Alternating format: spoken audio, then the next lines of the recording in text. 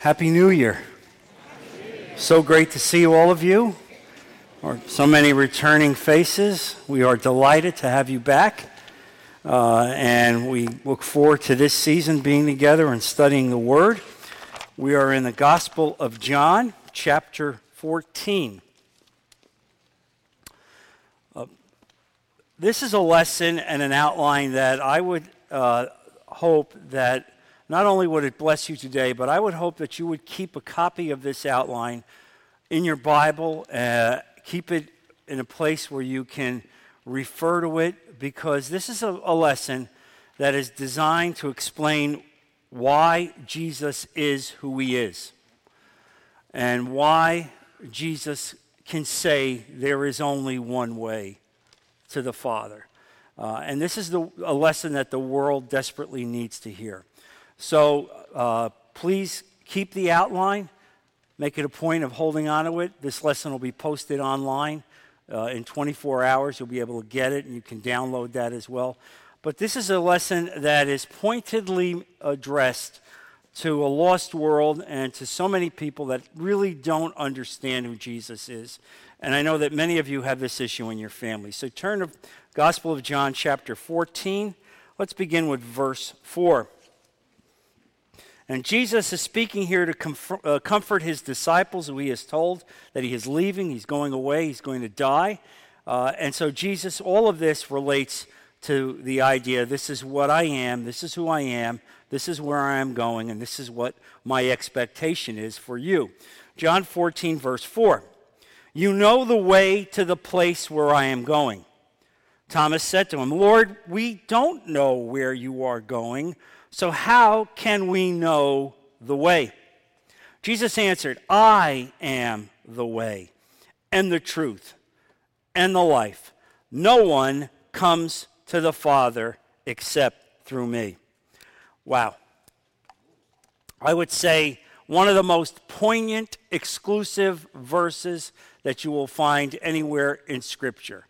No one. I am the way. I am the truth. I am the life. Now, this is a verse that most likely aggravates the world more than any other verse in the Bible. When you find people who have resentment towards us as Christians, inevitably, one of the things that will come up within a short period of time is, what is it with you people? Why do you think you are the only way? You have the only way to see God.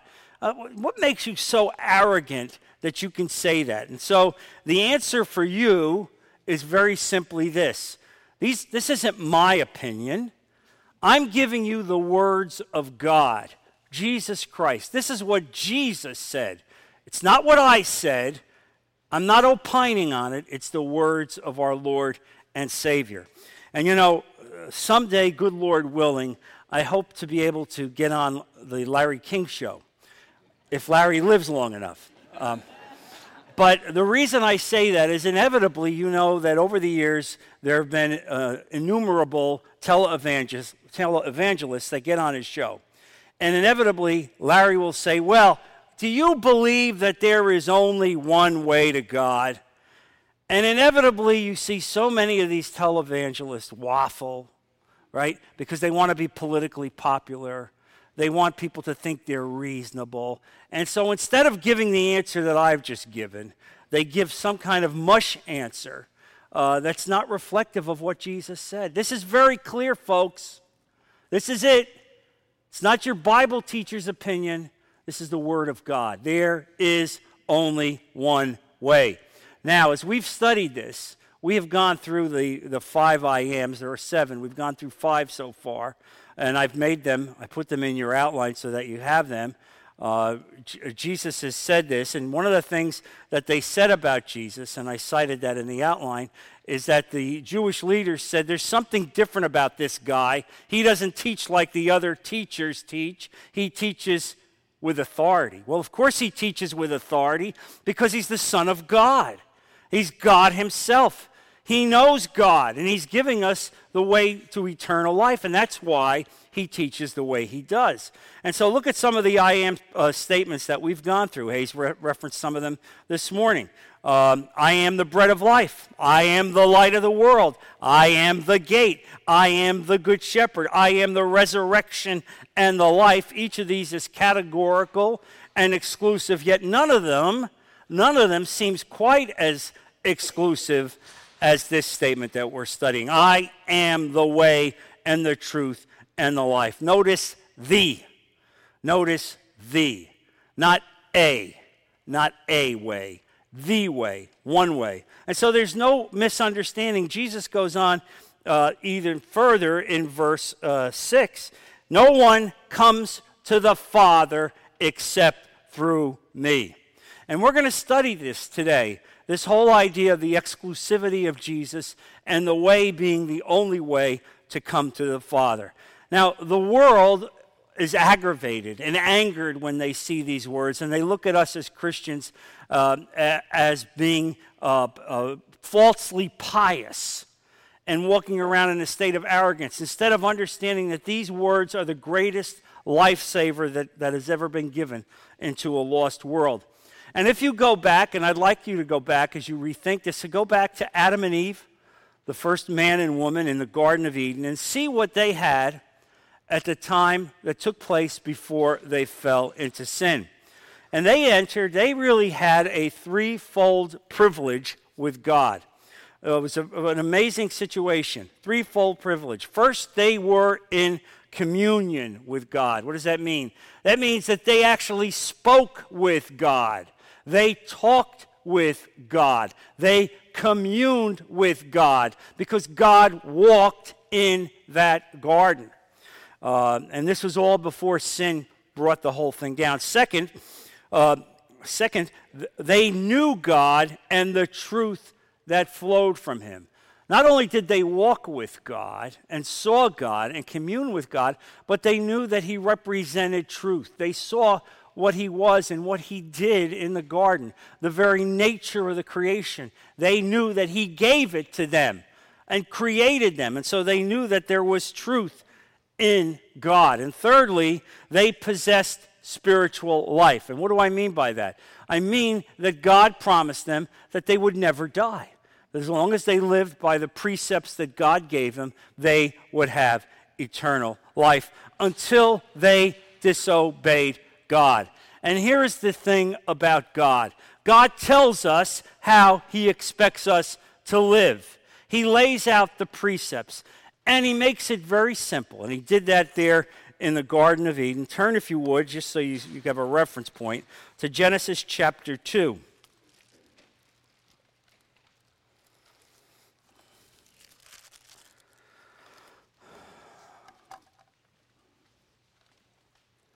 Verse 16, and the Lord God commanded the man, you are free to eat from any tree in the garden, but you must not eat from the tree of the knowledge of good and evil, for when you eat of it, you will surely die.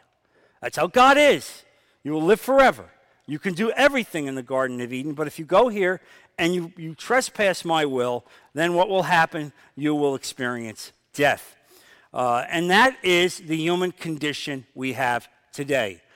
We have death. We have death in the creation. We have death. All of us in our DNA, we are all, as we come out of Adam and Eve, all of us now are exposed to suffering, physical death. God never intended that for the creation. But instead, we disobeyed God. We came outside of his will. And so there it is. We suffer death. And so the beauty of Christ's claim is that it is a divine answer to the problem of death. It is a divine answer to the problem of not knowing God's will, not knowing truth. God has given humanity the antidote for the poison of sin. God loved us so much that he bankrupted heaven to send Jesus Christ. Let's understand that. He bankrupted heaven. He sent God himself to this world to die on a cross in order that we would have a way to overcome death. And so Jesus becomes the answer, really, to these issues. And at the end of his earthly life, the disciples now, and it's amazing, because they walked with him for 3 years. And I say this to you, that you should have patience with your children or other family members who maybe don't get the Lord the way you get the Lord, and are not walking in the same kind of light that you are. And here they walked for 3 years, and yet look at the questions that they asked. Peter asked first, where are you going? Where are you going? In chapter 13, verse 36. And a few moments later, Thomas asked the question slightly differently. Lord, how can we know the way? How can we know the way? And that is when Jesus gives the exclusive statement, I am the way. And so even though they were with him for 3 years, even though they were with him every moment of the day for all that time, they still didn't fully get it. But we know that in a short period of time, they will really get it. And get it in such a way as that they will give their lives up for Jesus Christ. And so in each of the cases, Jesus is the answer to the problems involved. Is there alienation from God? He is the way. Is there a need for illumination, understanding? What does God want from us? Jesus is the way. He is the truth. Is death the issue in your life? Are you afraid of death? You understand that death is coming. Well, the answer to that is Jesus. Jesus will take that fear of death away and give you the answer by way of eternal life. So when Jesus uses the expression, quote, the way, that really relates to several issues. The way really infers and implicates the fact that there are 2 points, a beginning and an end, a starting and a conclusion. It is a path from one status to another. That's the way. The way is a journey. The way is a walk. And Jesus is giving us the path to go from total sin and ruination and death to walk in a life that will lead you to affirmation and peace and love and finally life eternal with God the Father. And so God sent Jesus to enter into a covenantal relationship with humanity so that we become one with God through Jesus Christ. When we accept Jesus Christ, when we accept him and become part of Christ, effectively we are bonded on to the body of Christ. When God sees us at that point, as we are Christians, he no longer sees you individually. He sees you as part of the body of Jesus Christ. And that is why our sins are forgiven. They're forgiven because we are bonded onto the body of Christ. Now, we will never be holy in and of ourselves, but through the filtering lens of Jesus Christ, God sees us as holy. And I want to give you a couple verses here to expound on that. Turn to Colossians chapter 2.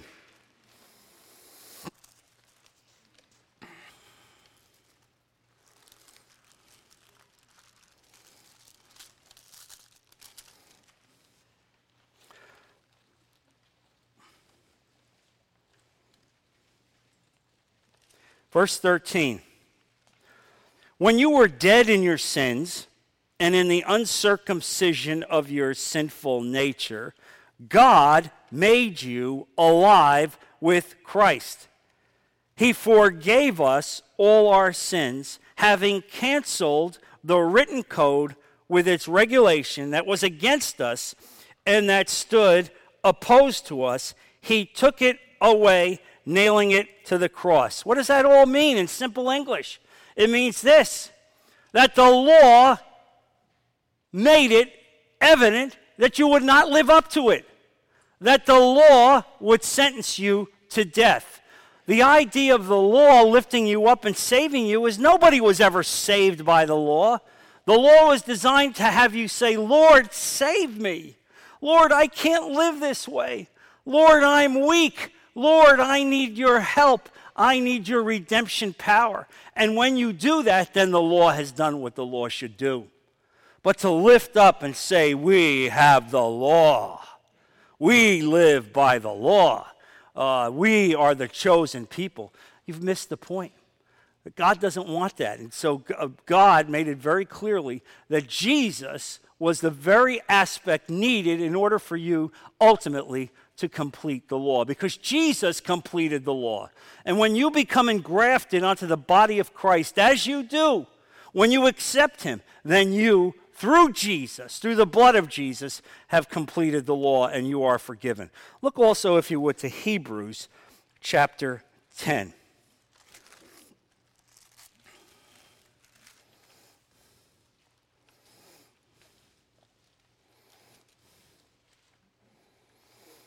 Verse 16. Actually, I'll start with 15. The Holy Spirit also testifies to us about this. First, he says, this is the covenant I will make with them. After that time, says the Lord, I will put my laws in their hearts, and I will write them on their minds. Then he adds, their sins and lawless acts I will remember no more. Wow. In other words, what God is saying to you, not only has he forgiven your sins, as he washed those sins away, he's also saying he will not remember those sins. And I can tell you, based on the class that I had this morning, that this is a big deal. That there are a lot of us as Christians who have given our hearts to Jesus and who recognize that God has washed our sins away, and yet we have not forgiven ourselves. We go back and ruminate over sins that we've done in the past. We go back and chide ourselves and hold ourselves up to derision and beat ourselves over and over again for things that we should have done or done differently. And instead of recognizing that as Christians, God has washed the slate free. You cannot lead a triumphant Christian life if all you do is go around dragging the sins of your past. You think God wants you to do that? He's forgiven you. Now forgive yourself. That's what this is about. That's why the world needs to understand this. This was all that comes to you when you accept Jesus Christ. I am the way. I am the truth. I am the life. This is what it means. This is what it's all about. Total forgiveness and total removal of any indication of that sin in your life. So that when you see God face to face, you don't have to worry about him bringing up things that you did in your 20s or 30s or your 40s once you became a Christian. Move on. Move on. And I believe, honestly, that this is an issue that so many people struggle with. Really. The world is lost. They don't understand what the power of Jesus Christ gives them. You can't get this any other way. There's no other faith, no other religion, no other medical treatment that gives you this. Let me ask you something. Think about the number of people that are suffering from depression. And I understand that depression has medical consequences. But I understand something too.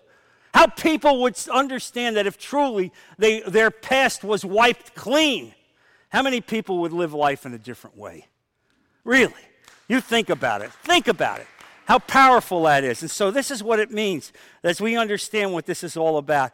Now, not only do we want to be justified to God, and that's how we're justified to God through Jesus Christ, but we want to live a life pleasing to him in this world. Let me explain what that means and why Jesus is the only way to that. You want to live in a world in which you receive the blessings of God. You're not going to receive the blessings of God unless you've accepted God. You don't think that your life is going to bear fruit unless you are within God, attached to the vine of God. You can't get those blessings. You can't get that fruit. You can't live a life in this world that will ultimately be a blessed life, getting the blessings of God, unless you are firmly within the family of Jesus Christ. And that relationship, understanding that, leads ultimately to personal holiness. Now, let me explain this. Don't go running out of here saying, oh, there's something wrong, I'm not a holy person. Obviously, I'm not connecting to God in the right way. None of us is holy. Let's get that right now. None of us is holy. In fact, my father was so committed to that you know the great hymn, Take Time to Be Holy? My father made us change the words to that when we sang it in church, to take time to behold him. Because my father maintained that when you focus on personal holiness, you will never be holy. You are not holy. You are flesh and blood. And even as a saved Christian, you're going to be subject to the ups and downs, the vicissitudes of life. And even though the Holy Spirit is there in your life, you will still fall, you'll still be subject to sin. But here's the difference, that the Holy Spirit lifts us up and empowers us. It allows us to live a life in accord with God's will, even when we fall and we're convicted and we see the light. And all of that gives rise to the blessing of a blessed life. All because you've accepted Jesus Christ. And so when you come to someone, you see somebody who's lost, who is out, who's depressed, who doesn't know where the next day is going to come. What they need to know is what Jesus gives them. And you give them this, and you speak to them. And the second thing that Christ's claim is about the truth about the Father is that anyone who has seen Jesus has also seen God. Go back to John 14.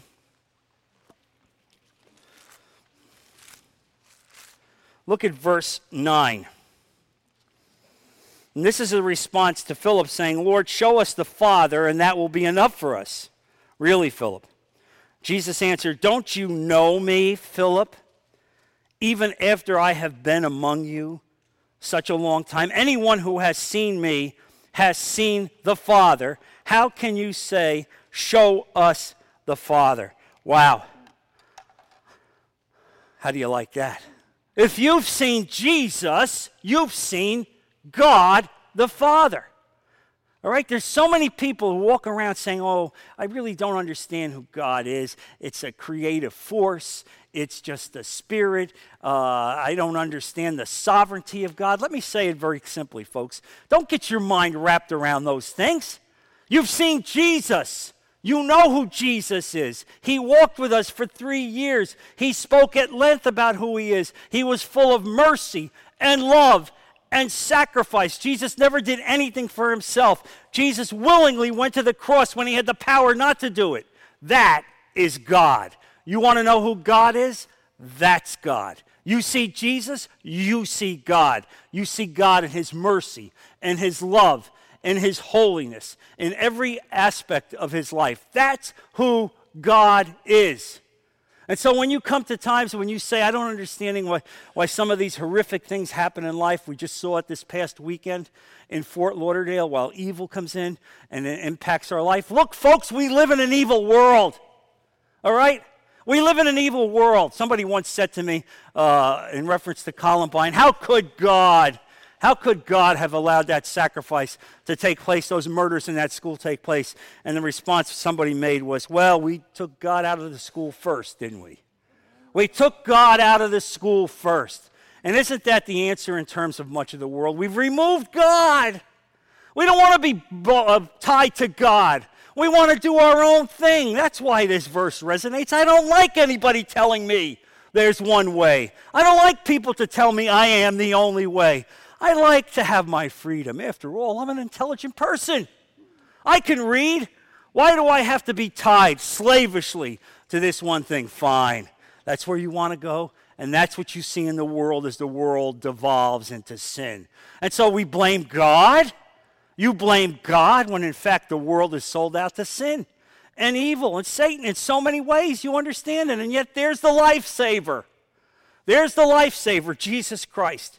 And so you want to know who God is? Jesus tells you who God is. You see him in all of his personality, in all of his emotional strength, in all of his giving, in all of his mercy. That's who God is. Full of goodness, full of blessing, willing to sacrifice himself so that you could have life eternal. And the third part of this issue with understanding what truth is about is Christ's claim to be the life. Now, the entire Bible bears witness to the fact that man is spiritually dead. It started in the Garden of Eden, and it continued on for the next several thousand years, that man is spiritually dead. Man does not walk with God. Man does not know God. Man does not have godly tendencies. Man does not aspire to anything that God would aspire. Man listens to self, to ego, to self-satisfaction, to raising myself up. What can I do to please myself? What can I do that would address my own personal needs? It's about me, not somebody else, not some outsider. It's about me, me, me, me. That's how the world lives. That's the essence of how the world lives. Self is the center of our existence. And so if you want to see the truth about God and how God views that, turn to Luke 15. Luke 15.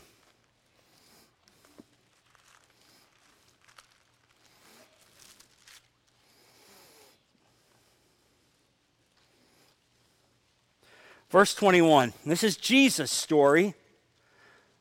This shows you how God the Father views the coming back to God, repentance, how God acts when we repent, how God acts when we bow in submission, in sorrow for what we've done, where our lives have led us. And you look here beginning in verse 21. The son said to him, Father, I have sinned against heaven and against you. I am no longer worthy to be called your son. But the father said to his servants, Quick, bring the best robe and put it on him. Put a ring on his finger and sandals on his feet. Bring the fatted calf and kill it. Let's have a feast and celebrate it. For this son of mine was dead and is alive again. He was lost and is found. So they began to celebrate. You want to see how God views you coming to faith? How God views you coming back home? Does he talk about you're a loser? You're a loser? You took the money you weren't entitled to. You went out, you wasted it all. You weren't entitled to it. You effectively took it from me. And now you have the nerve? You have the nerve to come back here? You ought to go out to the pigsty. I don't want to see you. But what does God say? God says, I love you. I'm so happy you're back. I've forgiven everything that you've done. I have forgotten about it. It's already left my mind. Put a robe on him. Give him a ring. Let's have a celebration. That's God. That's what you get with God. That's what these verses are about. That's what salvation is about. This is what the world has no idea what we know about Jesus Christ. Everything that I've given you here is what you get with Jesus Christ. And so you see this here. You see how God acts to us when we come back and we give him our life. And that's why I love that scene on the cross. When the thief turns to Jesus, we call him the good thief. When he turns to Jesus and he says to Jesus, Lord, remember me today in your kingdom. And Jesus said, this day, today I say unto you, you shall be with me in paradise today. And what does it mean? Did Jesus say, whoa, it's too bad we don't have some water? I'd like to see us have a communion service. We got to go through some catechism. I got a lot of questions for you. All right? I got to test you.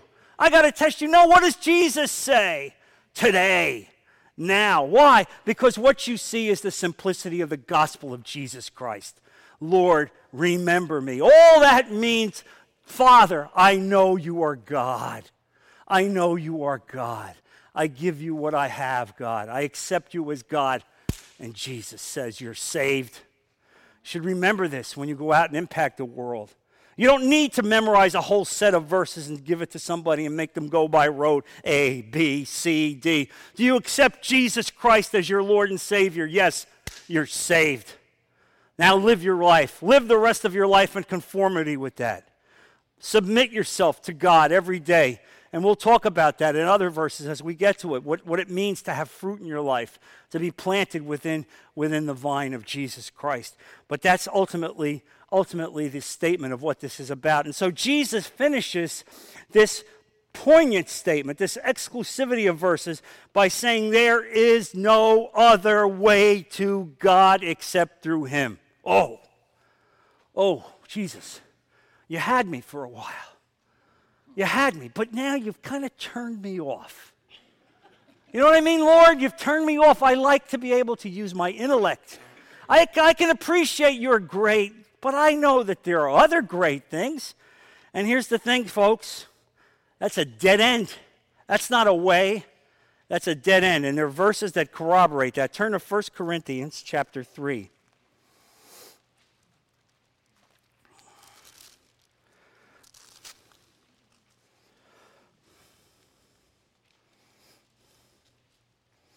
Verse 11, for no one can lay any foundation other than the one already laid, which is Jesus Christ.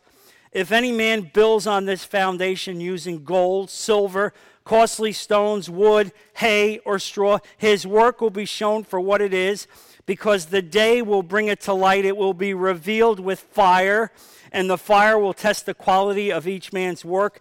If what he has built survives, he will receive his reward. If it is burned up, he will suffer loss. He himself will be saved, but only as one escaping through the flames. What does that mean? It means this: there is only one foundation, Jesus Christ. Don't build your foundation on your intellect or on your power or on your possessions or on your personality or about your effect to win people because you're such a charismatic person. Don't build your foundation on that. The only foundation you can build upon is Jesus Christ. In every aspect of your life, Jesus Christ. And when you build your foundation on Jesus Christ, all these other things will eventually be tested. Doesn't matter whether they're costly jewels or wood, hay, and straw. They will be tested, and there will come a day when all of them will be consumed because they're not worth the paper it's printed on except the foundation of Jesus Christ. Turn also to Acts chapter 4.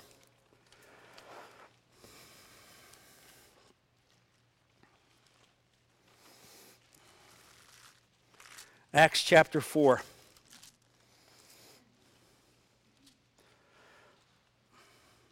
Verse 11. Let me set this up for you. This is Peter and John now appearing before the Sanhedrin.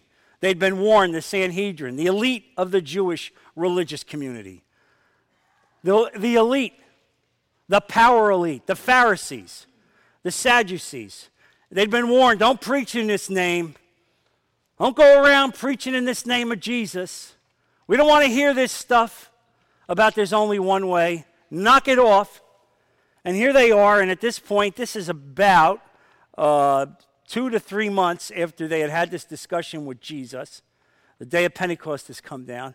And so right from that, you look at what they say here is in verse 11 as they confront the Sanhedrin. He is, meaning Jesus, he is the stone you builders rejected, which has become the capstone, meaning the very foundational stone. 12, salvation is found in no one else, for there is no other name under heaven given to men by which we must be saved. You think they got it? You think they got it? You think they learned what is the way? Where are you going? They got it. They got it. It took a while. They got it. They got it so well they would give their lives up because of Jesus. And so you see this.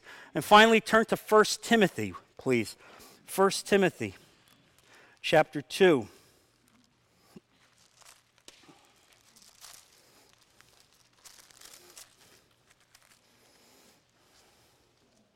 Verse 5. For there is one God and one mediator between God and man, the man Christ Jesus, who gave himself as a ransom for all men, the testimony given in its proper time. There is one God, and there is one mediator. Only one way to speak to God, through the mediator. Only one way. You don't need a priest or a confessor or a confidant or a journal or any scientific palliative. Only Jesus Christ is the way to God. Only Jesus Christ is the ultimate mediator. And here is the point. God is the source of all spiritual blessings. Now, if you wonder, and why, in some ways, you are not getting the spiritual blessings. And by the way, I am specifically saying spiritual blessings. I'm not talking about material blessings. God will give you what you need, not necessarily what you want. Look at how Jesus prayed. All right, give us this daily bread. All right, lead us not into temptation. Not give me a big house, all right, or a big boat, or a lot of money. He doesn't see Jesus talking like that. It's an itinerant preacher, really, slept often without any house, without any place to put his head down. And yet you understand that. That's how Jesus was, serving those who he was around, giving everything that he had. And so you see that here in this verse, that this is the only way, the one mediator that we have. This is what Jesus does. And so as I wrap this up, let me give you the point of how man likes to worship, how man likes to live. Paul spoke about this. There are three categories, effectively, that mankind falls into. The first category is those who worship nature, the natural theology. And you've heard these people. No, I don't know. I don't believe in a personal God. No, I commune with nature, the trees, the birds, the mountains, the rivers, the water. I commune with them. That's become my God. Well, what a false God that is. That's a false God. You're going to worship and pray to a mountain? You're going to pray and worship and commune with a river? You think that river or that block of rock is ultimately going to answer your prayers and commune? This is false theology. The second way that the world likes to address it is what I call secular humanism. Secular humanism, meaning what? Meaning, I believe in the effectual goodness of man. Mankind is basically good. I want to be involved in the elevation of the human condition. I want to lift up mankind and effectively be responsible to elevating mankind. And folks, let me tell you this. Anybody that says that has not truly looked deep within their heart, not truly looked to see what's inside their heart, because I told you I've made that voyage myself. I've looked deep within my heart, and at the very center of it is darkness. Without Jesus Christ, there is darkness. And I have some personal experience with this issue, because at one point I was the president of a very highly regarded elite prep school in New Jersey for a number of years. And that school decided that it would incorporate an ethics curriculum into every grade from kindergarten right through 12th. An ethics curriculum, and it became basically Aristotelian ethics. And it was done so well, incorporated into every aspect of the curriculum. If I could give you a summation of what it really meant, you study Gyges' ring. Those of you who've read Aristotle, you know Gyges' ring. That was the ring that Gyges found that if he put it on his finger, he would become invisible. And so ultimately the question was, how would you act if nobody saw you? What would you do? And we know from that experience that Gyges did some very bad things. And so the point of an ethics curriculum is that you study the moral precepts. These are the moral precepts. This is how you are to live your life morally. Here's what the rules and the regulations are in order to have a good life. And one of the famous lines out of the Aristotelian ethics was, in order to have a good life, you have to lead a good life. Sounds good. Well, school was honored. I went to the White House. I met the president and the vice president. We got a blue ribbon award. And yet I sat down with the headmaster who had really put this whole curriculum together, and I said, you know what, doctor? I said, here's the problem with the ethics curriculum. Without the grace of Jesus Christ, none of us can live up to these precepts. You may know the law. You may know the righteousness. You may know the principle, and yet without the guidance of Jesus Christ and the Holy Spirit empowering you, giving you power, you can't fulfill these type of principles. Make no mistake about it. Make no mistake about it. And that's the problem. That's what we face. And so what you see here is an understanding of what Jesus gives you. Jesus gives you the empowerment to lead a blessed life. Not only are you going to face God someday because of what he did, but in this world, as you live in this world for whatever time he has given you, you will have the blessings of Jesus Christ poured into you in the most magnificent way. Let's close and I'll continue it next week. Father, we thank you so much for the lesson that you've given us. Lord, I thank you for Jesus. I thank you, Father, that you've given us eternal life, and even so, Lord, you've given us the chance to lead a life of blessing here. Lord, let us leave here today committed to send this and give this message to others. Don't let it end with us. Empower, embolden us, Lord, so that when we go out and we meet people, we can tell them who you are and what you mean to us and how you've changed our lives. Bless these dear people, Father. Protect them and bring them back safely to continue your word next week as we put all of this in Jesus' precious name. Amen. God bless you.